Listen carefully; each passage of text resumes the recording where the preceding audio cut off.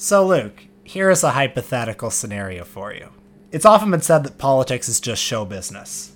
Well, imagine if an actual TV personality, someone with no meaningful political experience, decided to run for president. And imagine if he ran a highly populist campaign, sticking it to party politics and special interests and elites on both sides of the aisle. And imagine if his vulgar, rough-hewn style, his shoot-from-the-hip affect, was embraced by some voters as a refreshing change from politics as usual. And imagine if, against all odds, this vulgar, populist TV personality actually won. I think it would go a little something like this. Politicians are a lot like diapers. They should be changed frequently and for the same reason. Tom Dobbs was the biggest name in fake news. More and more people are watching your show, Jon Stewart, Bill Maher, for news. How crazy is that? Until the day he decided to stop going for laughs. Maybe you should run for president. And go for votes instead. Tomorrow, I will officially announce my candidacy for president. Brace yourselves, people. It's now time for the campaign. From Barry Levinson, the director of Rain Man, Wag the Dog, and Good Morning Vietnam. He's in the debate? You want to know my history, basically? I did inhale because I thought, what the hell? It was lit. It's in my hand, I'll inhale it. When I was a young boy, I used to look at pictures of naked ladies. I just farted a little while back there, if any of you wanted to ask. He's not a puppet. I support hydrogen cars. It's weird because you're backed by oil companies. And if you're representing special interest groups, maybe we should be like NASCAR. Little patches on the back, Enron. We take your money and run. Smackdown. He's not politically correct. 4 million illegal aliens are crossing the border with bedroom sets and night tables. He's a one-man party. You don't have to have an amendment against same-sex marriage. Anybody who's ever been married knows it's always the same sex. He sounds different.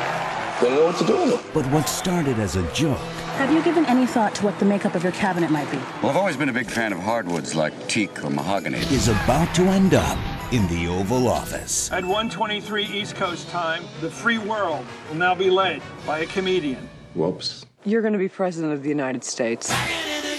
In terms of appointments, there are roughly 7,000 to 8,000 slots to be filled. Just off the top of my head, I was thinking Bruce Springsteen as Secretary of State.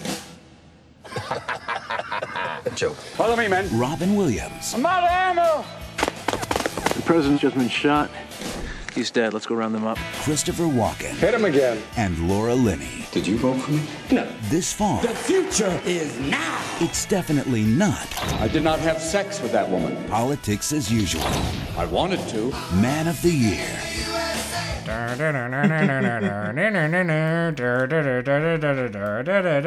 You know, Luke, it's an interesting thing. Nowadays, more and more people are getting their news not from CNN or Fox News or the New York Times, but from the late night comics. What a world, eh? This week we watched the late Bush era time capsule Man of the Year, starring Robin Williams and directed by Academy Award winner Barry Levinson.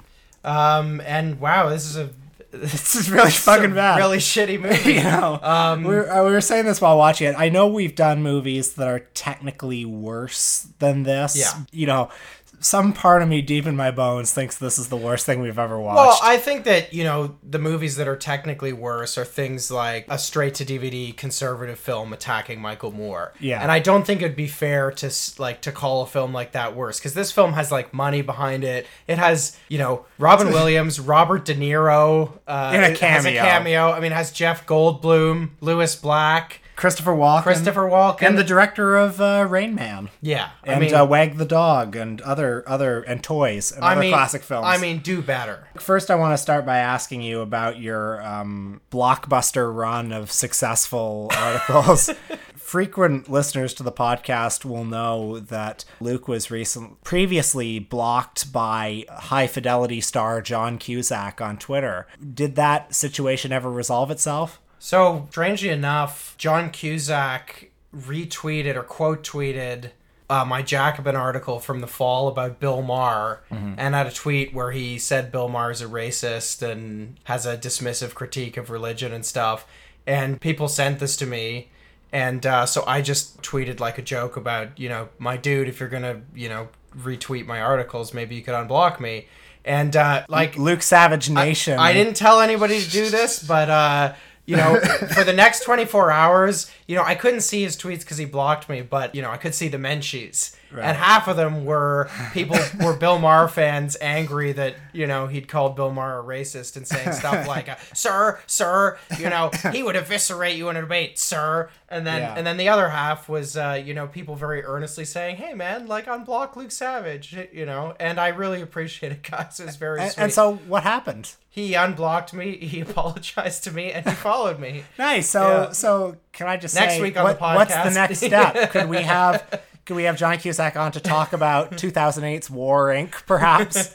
Less funny was people continuing for hours after he'd apologized, unblocked me, to tweet at John Cusack saying unblock Luke Savage. It's a little embarrassing when you get a new celebrity friend and to have, you know, these people cramping your style like that, isn't it? Anyway, so I'm happy to report that Cusack Gate came to a happy conclusion. What was your new article? So I had something out in Current Affairs, which I think actually kind of ties in with the movie a little bit. And I guess I'll just say, you know, it's called The Curse of Bipartisanship. If you want, you can go to Current Affairs and read it.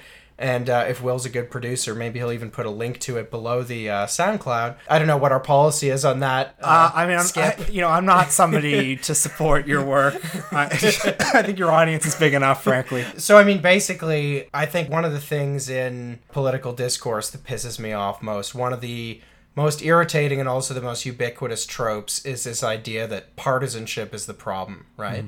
And this has a huge constituency, this idea. It has a constituency kind of from center left to center right. It has a huge constituency in the media. There's a certain kind of, like, I don't know, political junkie type person that will engage in it. Because we're not just a collection of red states and blue states. We're the United States. Right. Well, I mean, so that's where it ends up. But I mean, it starts from the premise, right, that, you know, fundamentally the problem is that politicians just can't agree on things, and they argue too much, and they have these needless squabbles. They needlessly inflamed rhetoric and kind of brinksmanship, you know, trumps cooperation. And where it ends up, of course, as you alluded to, is this place where, I mean, the only way you can sustain that argument is if you believe that fundamentally most people share the same set of, you know, beliefs and values. We all want the best for our children. We all want them to have a good education, and we all want, you know, means testing and endless warfare and mass incarceration. Yeah. But we want the super predators off the streets. I think we can all agree on that. So, you know, I think that if you look at, you know, Washington today, you don't see too much partisanship. You see far too much bipartisanship. You know, you see a world where, of course, there is disagreement and there is a lot of needless brinksmanship, and you have Republicans hating Barack Obama's healthcare plan, even though it's essentially a Republican healthcare plan designed, you know, by a right-leaning policy institute in the 90s, implemented by Mitt Romney in Massachusetts. You know, of course, you have that kind of attitude, but when you look at a lot of the fundamental questions, the leaderships of the Democratic and Republican parties, their bases are something else, but, you know, they actually share a lot of common ground, and they spend a lot of time doing this kind of compromise, you know, that the bipartisanship advocates are constantly agitating for, and they do it with absolutely devastating consequences for immigrants, for welfare recipients, for people that happen to live in, you know, the Middle East, and, you know, lots of just ordinary middle-class Americans. Very few people profit from or gain from that kind of compromise, you know, except the, you know, elites that run the whole damn thing. Well, there's at least one politician who would agree with you, although might take a harder line on immigration.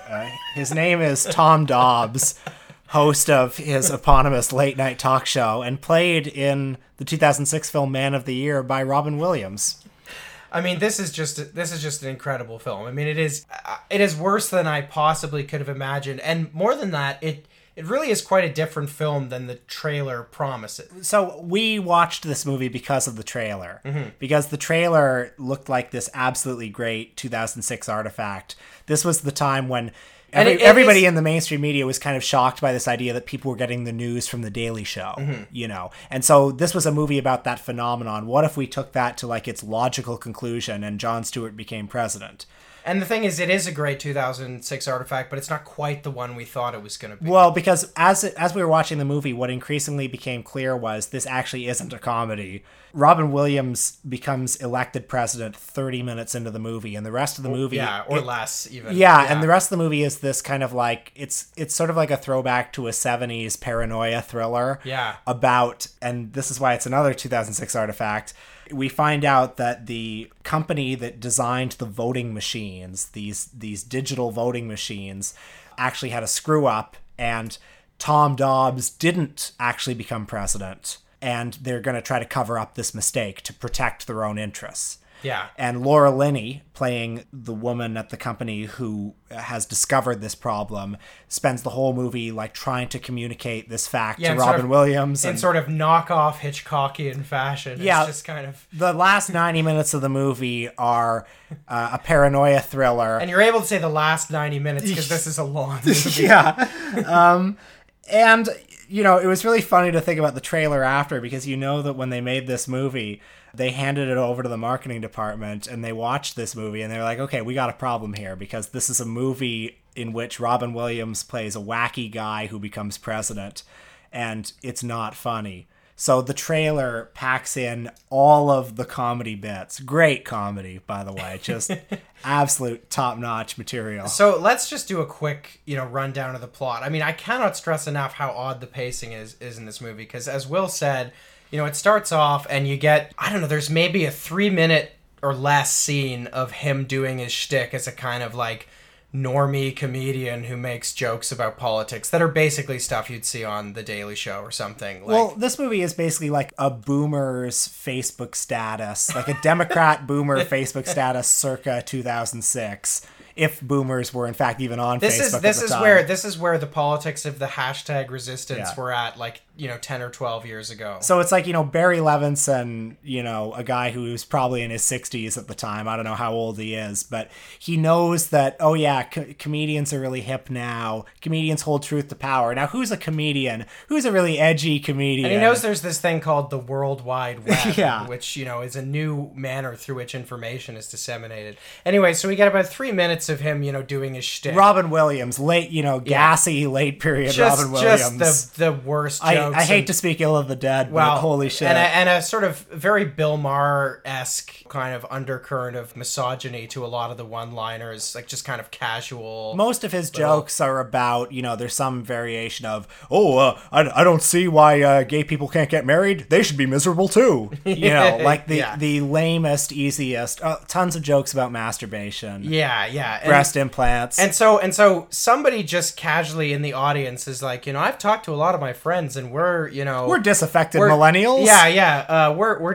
disaffected, hashtag average voters. And we think you should run for president. So everyone applauds. And then, a Christopher Walken voiceover informs us that, over the next 24 hours, there were, tens of millions of emails. And so before anything's happened, we don't know any of these characters. Next thing you know, he's on a campaign bus. He's unironically running for president. You expect a movie with this setup to have him, he has to kind of be talked into it, or he starts it out as a joke or something. No, he just jumps into it, and his campaign stump speech is just like a pretty much a straight up kind of, it's like a Bulworth-esque thing about special interests are dominating and we need to serve the people. But it's not even Bulworth, because in Bulworth he's like left wing. Yeah, that's true. Like more or less. In this he's a small P populist. Yeah. He's apolitical. He talks a lot about special interests. And he talks a lot about how, the oil companies, run these other campaigns. But then later we see him in a debate, and he talks about, in the airport, I get questioned so much. Meanwhile, all these illegal immigrants are coming over the border. With big screen TVs. He outflanks the president on national security by basically sort of through a joke accusing him of being soft on Mexicans. I mean, it's really, and all it needed is him to say I'm sure some of them are nice people. Or something. Well, he really couldn't, he's talking about, meanwhile 4 million Mexicans come over the border, and he's this close to saying build the wall. Just build the fucking wall. Yeah. Because wasn't this around the time that Democrats were co-sponsoring a bill about building a fence? The first border fence. Yeah. But this used to be a bipartisan issue. Two little-known senators called Hillary Rodham Clinton and Barack Hussein Obama were yays on that one, I believe. Man. Here's to compromise, folks. If you've ever been through passport control, You stand in line with thousands of people. Eventually, you get to an immigration officer who's behind bulletproof glass. He takes your passport, looks at your passport picture, looks back at you, looks at your passport picture, sees, why do you have your haircut? I don't know. I felt good about myself. The next thing he does is they have a video camera that takes a picture of you then and compares it to a previous picture of you. They're very tough about that. They're very skeptical. He's got to make this move. That's what they do. More oomph. Meanwhile, at the southern borders of our country, 4 million illegal aliens are crossing the border with bedroom sets and night tables. He's getting angry. This is not your talk show, Mr. Doss. And you're not on your private plane flying to the golf vacation you took with the 3 heads of the major oil corporations. Wow. How did you get there? It's like something I never saw before. Mr. Dobbs, you have to return to the Oh, podium. that's a blimp. I'm sorry. Yeah, Mr. no Dobbs. smoking in the hydrogen. Boom! Hindenburg. Okay.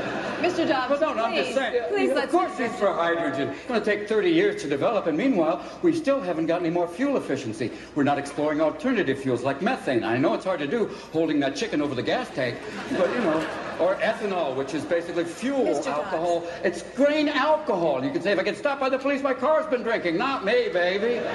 Again, this all happens so fast in the movie. So yeah, we don't have enough time. We'll mention the debate, and we're talking like this is a movie that is like 17 hours long, and that's just within the first like 25 or 30 minutes. It really requires us to bring a lot of our own personal baggage about Robin Williams to fill in the gaps of the character. The film thinks it doesn't need to establish Robin Williams as a character because Robin Williams is already like an existing archetype. And it's like, listen, guys, you love Robin Williams. He's so funny. This guy up there telling jokes about, lubricant or... You know what this movie is? This is a movie, we'll get back, I said we're going to do a rundown of the plot and we'll finish it, but I mean, there's just so much to unpack here. This is a movie that is basically like, to me, it's like an airline wanted to have original content on the shitty movies that they watch. So they hired these people to make this movie because the only context I can imagine anyone watching this is like when you're in like hour 9 of a trans-Pacific flight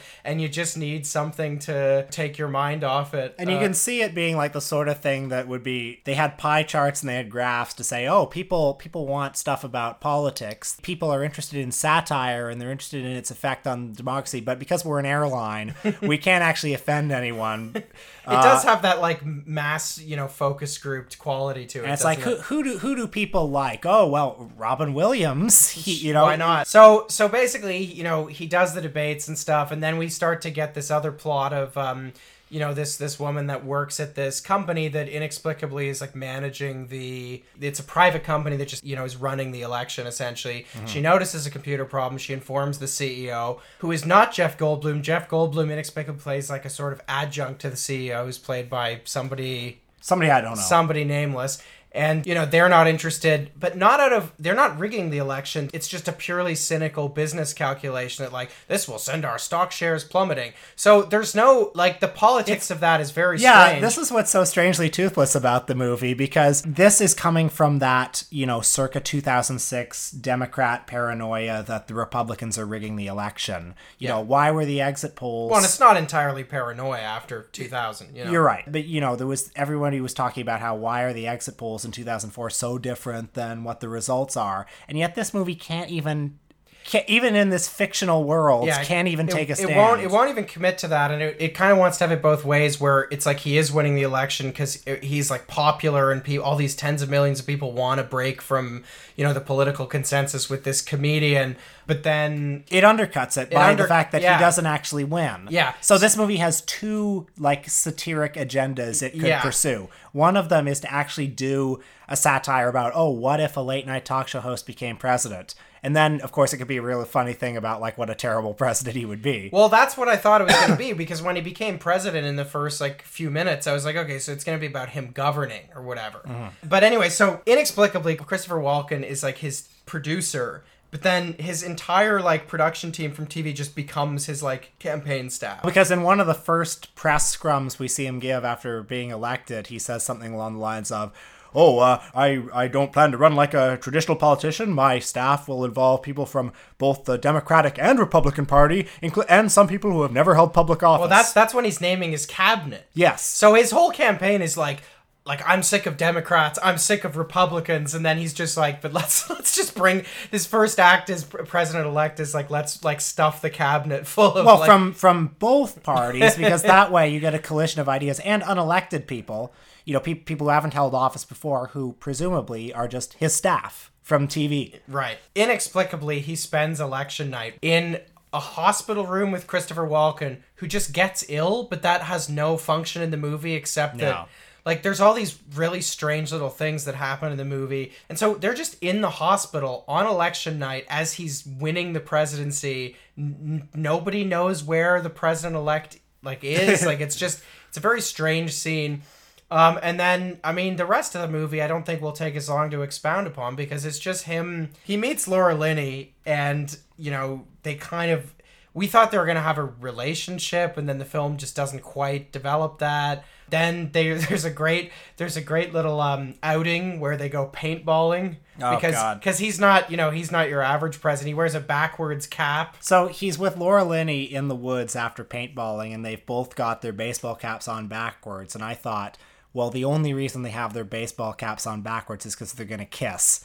Mm-hmm. And yet they don't kiss. Well, that's in the Zack Snyder cut. And yeah, and so what that means is that Barry Levinson, the director, actually wanted Robin Williams to wear his baseball cap backwards to show how cool he is. Yeah, and how non-traditional he is as a president.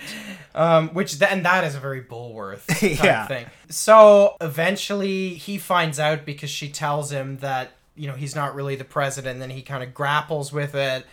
Then the company tries to destroy her reputation by, like, there's a scene that is, like, much more like something out of Scream or, like, a murder movie or something, where she's just in her house watching TV, and then somebody, like, violently, like, breaks in and, like, injects her with something. They inject her with drugs to make her less credible. Yeah. I mean, then there's a scene where she's, like, showering the next morning, and I thought it was going to be, like, a Psycho type situation. Yeah. The film created all of this weird suspense and menace, and then it's a weird film. Yeah, so I think it's a bad film. The two things I like most about it are all of the reaction shots whenever Robin Williams does a joke, because we see him, tell so many jokes. And there will always be a little beat after he tells the joke where, Luke and I look at each other and just groan. And then the beat is just long enough to make it extra sweet when it cuts to a reaction shot of Lewis Black, like, busting a gut. Yeah, just sitting in reverence of the master. And I think the other thing I like about it is there are so many scenes where people will monologue as if they were saying their normie Facebook status just in the middle of a conversation where, Lewis Black will be like, "Don't you realize that TV is a popularity contest? People voted for Kennedy over Nixon because of the debate." And, the movie delivers this as if it's this fresh new insight. Yeah, those little monologues are just, a series of, these, like, normie epiphanies that contain absolutely no, like, nothing new, nothing revelatory. Oh, no, I have a glorious love-hate relationship with TV. How so? TV scares me. It makes everything seem credible. Why is that so bad? Well, if everything seems credible, then nothing seems credible. TV puts everybody in those boxes side by side. On one side, there's this certifiable lunatic who says the Holocaust never happened. And next to him is this noted, honored historian who knows all about the Holocaust. And now there they sit, side by side. They look like equals. Everything they say seems to be credible.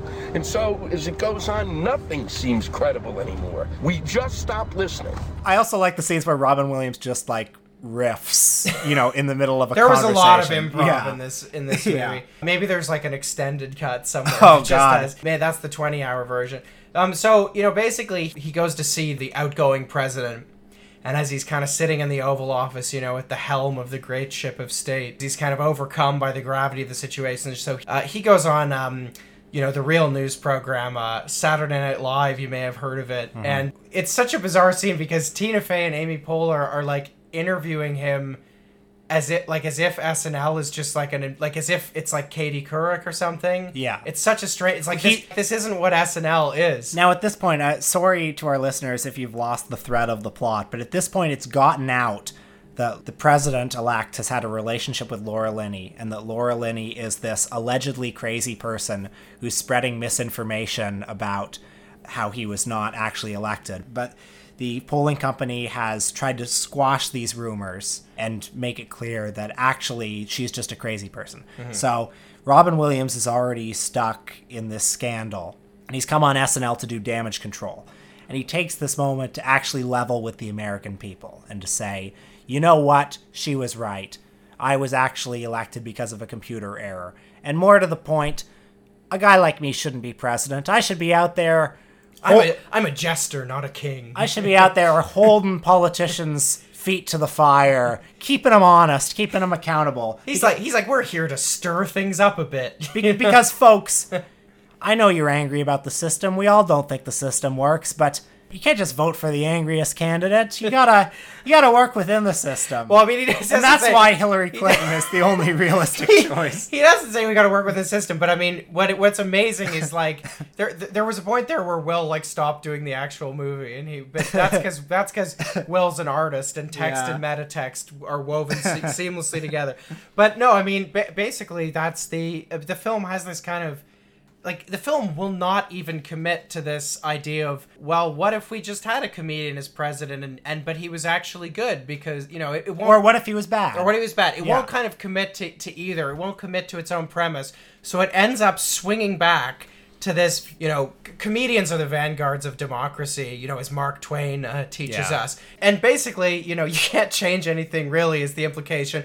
You know, in a voiceover at the end, Christopher Walken says that, you know, the outgoing president who was, you know, fakely defeated is reelected. And his second term, you know, was a little better. Not great, but a little better. And perhaps we had something to do with that. I like to think that actions have consequences. And isn't that funny that even in like this fictional world, like in the degraded imagination of Barry Levinson, Robin Williams couldn't have even made him a great president through the sheer force of his satire. This is like The West Wing, where after 8 years in the White House, the people that are supposed to be the most competent, intelligent, you know, people in the entire country have essentially accomplished nothing. Yeah. Like, they have no policy achievements. And this, like The West Wing, is ultimately a sort of normie liberal fantasia. And so even in their wildest imaginations, the conclusion is like, you know, I'm just a comedian and you can't really change anything. Well, even in his campaign, he didn't have any, you know, vision except to say, oh, the special interests are running things and somebody's got to do something about that.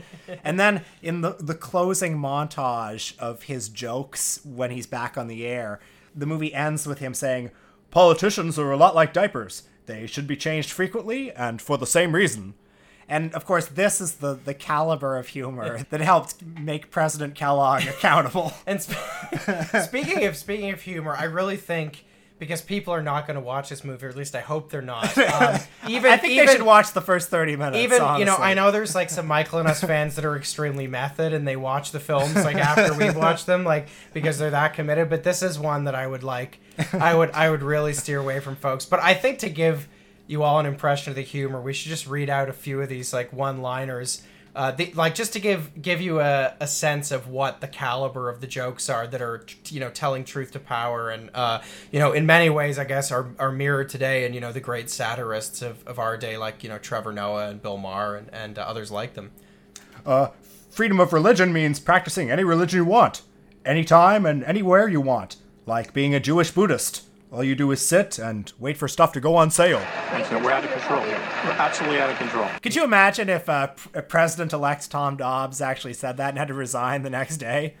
I don't even remember this, but this is in the quotes. He said, "I'm obsessed with Angelina Jolie. I'd like to wet her lips and stick her to something." What the fuck? That is like, you know, a half step away from Trump's pussy-grabbing tape. Yeah. You know, there's a scene where he's talking to reporters and he's like, I had sex with a prostitute when I was 21. I was so bad she gave me a refund. You know, Italy just elected a porn star to their Senate, which is wonderful because that means no sex scandals, just great posters and incredible downloads. I don't even get that. I mean, I guess the idea is because she would be on the campaign posters or something. Oh, doing sex? Just being a porn star? Yeah, okay. I don't know. Enron. We take your money and run. Smackdown. So anyway, that's But, you know, it sort of looks like a joke, and it kind of has the vague taste and smell of a joke without being funny, which is what you could say for a lot of Robin Williams' late period work. Folks, that's what the powers that be are up against. And you know what it reminds me of? It is like, who was it? I'm trying to remember which, like, stupid grifting, you know, Trump-era book, or it was maybe it was like a viral article that was like, you know, here are concrete ways you can, you know, get involved and resist, you know, the Fourth Reich in America or whatever. And then, you know, one of the recommendations was just like subscribe to the New York Times and the Washington Post. Yeah. You know? And I mean, we've really just, it all keeps coming back to just the Michael and Us meta theme of like, just like, you know, all of philosophy is a footnote to Plato, you know, all of politics is a footnote to Slacker Uprising. Today I was in the Oval Office on a preparatory meeting, and I sat behind the president's desk, and I had a reality check. It kind of overwhelmed me. I sat there and went, wait a minute. I'm a jester. A jester doesn't rule the kingdom. He makes fun of the king. And for a brief moment, I thought, you know, I could be the president of the United States. I thought I was president of the United States till Eleanor talked to me. It's, I know, we're not on book anymore, and the cue card guy is going... No, we just usually do fake news and jokes. We don't usually have real news and non-jokes. So watch out, Oprah. Because we're going to go real, girl. But here's the deal. A lot of you voted for me, or at least some of you. Yeah, thank you. And I know you voted for me because you were fed up with the status quo. But you were voting for change for the sake of change. And, you know, listen, you could vote for someone better than me. You can do a lot better than me. You can do a lot better than most of the politicians you've elected recently. And definitely, don't put your faith in a machine that has less controls than a Vegas slot machine. In the spirit of this movie, I wanted to dredge up something that I found when I was actually researching, you know, and thinking about this article for Current Affairs. And it's just, you know, it just didn't really have a particularly good place in the article, but it's an amazing bit of political paraphernalia. And I'm talking about the 2012 Politico primary, which was kind of a simulated primary. So the editors of Politico premised this thing on, you know, the need for out-of-the-box thinking and somebody who could, you know, harness kind of populist sentiment. And they wrote, you know, the public has had it with Washington conventional politics. Americans have lost trust and respect in the conventional governing class, and there's mounting evidence voters don't see President Obama or any of the Republican contenders as good options. So, you know, so far so good. I mean, there's something to that. And I don't want to get too into the, you know, the kind of somewhat inscrutable process for this primary here. I mean, they collected, you know, votes and stuff. But who do they collect votes from? Readers or something like that. I mean, it's not really that important, but I mean, I guess as a qualified defense, then they sort of posited this as like part parlor game, part reporting assignment. That was what they called it, right? But guess who they turned up as kind of these outside of the box thinkers. Don't guess, because your guesses will never be as good as what these actually are. So, David Petraeus. Okay. Because in that one, you know, you could tell there's like a weird fetish for, you know, we just need a military mind to come in and clean this all. We just need our own Mussolini. Well, because we love the troops more than they do. And because we only send them for the right reasons. And the blurb that they had at the end of the David Petraeus, like David Petraeus' blurb ends with the statement, in the end, every voter wants the same darn thing, a strong leader they can truly believe in. So then they brought in this guy, there had to be, you know, a generic like corporate CEO, right? And so John Chambers from Cisco, who they defended on the grounds that he has an appeal based on his ability and know-how about creating jobs in a competitive global economy. So there's another break with the out-of-the-box thinking, and they package him by saying he could run as an authentic outsider, someone who hasn't spent his life pursuing public office. A Washington has no damn clue message on navigating and dominating the world economy would resonate for many. His smooth speaking style and self-confidence would play well on the national stage. So then next up, we have Condoleezza Rice, because nothing says a break from the conventional governing classes like a former Secretary of State. Like, I think Condoleezza Rice had vaguely, like, she'd at one point had a Democratic affiliation of some kind in the past or something. So she has the, you know, the big B, bipartisan appeal. So they say, with, as far as I can tell, no evidence that she she needs to find, or she would find, a sharper and more populist voice, or if she could, then she'd be a threat. So are there any showbiz candidates on here, like Oprah or somebody? Unfortunately not, because I don't think we'd quite reach that level of... I feel like people, even at the time, were kind of saying things like, well, more in the Bush era, people were saying things like, well, what if Tom Hanks ran? Stuff like that. Okay, but there may not be a showbiz person, but I saved the best for last. All right. So the kicker is Hillary Rodham Clinton. They say that she would be a viable independent candidate. Yeah. And the reason for that, and this is supposed to be in her favor, is because her family's access to rich donors is legendary.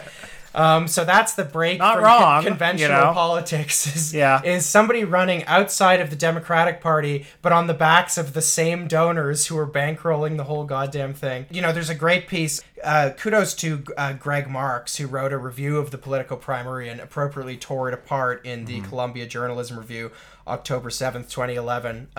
That's how I found it. I really think going back to this kind of idea of like post-partisanship, which is so prevalent still today, and which is kind of a big part of this film. This is what, for some people, certain, dare I say it, elites, this is what outside the box thinking is. It's not actually fundamentally different. It's not manifest in, a substantive programmatic change. It's manifested in the same things happening, but the process through which they happen being a bit different. So Hillary Clinton is going to break with the from the governing classes. She's going to be the refreshing new person because she's going to run as an independent, but with the same donors. Or a guy who hasn't, been in the Beltway all his life, but he's been out there creating the real jobs on the front line of Silicon Valley or something. It's very interesting what counts as outside the box when the horizons of politics are so narrow. And I think that, I guess on a more positive note, one of the things that's happened in the last few years is, for a lot of people anyway, the horizons of politics have actually opened up. And, the ongoing kind of political and moral and spiritual crisis of a Trump presidency, for some people that's contracted, their horizons. So they just do like Eric Garland-esque tweet storms about Russia all day. But for other people, it's opened up new horizons where they can actually think about a politics that does break from, the conventional. A lot of people today are getting their news from podcasts. And I think, like, what if 2 podcast hosts ran? Well, you read it in We Are the Zeitgeist. You read it in an Indianapolis-based alt-weekly. Yes, so, Now watch this drive. One man, one vote. Now, is that really real? The name of our game is Let's Make a Deal. Now, people got their problems, the haves and the have-nots, but the ones that make me listen pay for 30-second spots. 30 seconds. Yeah. 30 seconds. Yo, Bank of America, this table over here, Wells Fargo and Citibank, you really very dear. Loan billions to Mexico and never have to fear, because taxpayers, take it in the rear. Take it in the rear. Take it in the rear. Take it in the rear. Yo, over here, we got our friends from oil. They don't give a shit how much wilderness they spoil. They tell us that they're careful. We know that it's a lie. As long as we keep driving cars that let the planet die. Let the planet die. Let the planet die. Exxon, Mobil, the Saudis in Kuwait. If we still got the Middle East, the atmosphere can wait. The Arabs got the oil, we buy everything they sell. But if the brothers raise the price, we blow them all to hell. Now let me hear you say it. Saddam. Hussein. Saddam.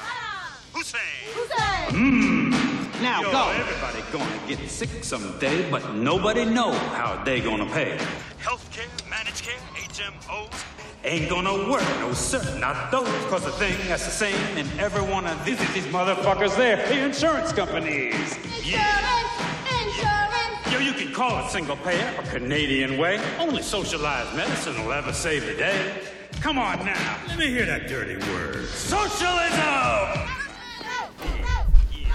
Yeah, we should just check the levels. Check, me. Sorry, that getting a little loud. Oh, it's like having too much Viagra. It's like breast implants. Could you imagine a prostitute with Viagra? We should, we should get some of his one-liners from the movie. Because we need to give people some man of the year quotes. Oh man, classic Classic Tom Dobbs. Oh, politicians are a lot like diapers. They should be changed frequently, and for the same reason. When I was a young boy, I used to look at pictures of naked ladies, hence my right hand is very strong. I touch myself more than the third base coach. The president wants to pass an amendment banning same-sex marriage. Anybody who's been married knows it's always the same sex. Classic. We've all been there, eh, Tom? Why is he a bachelor?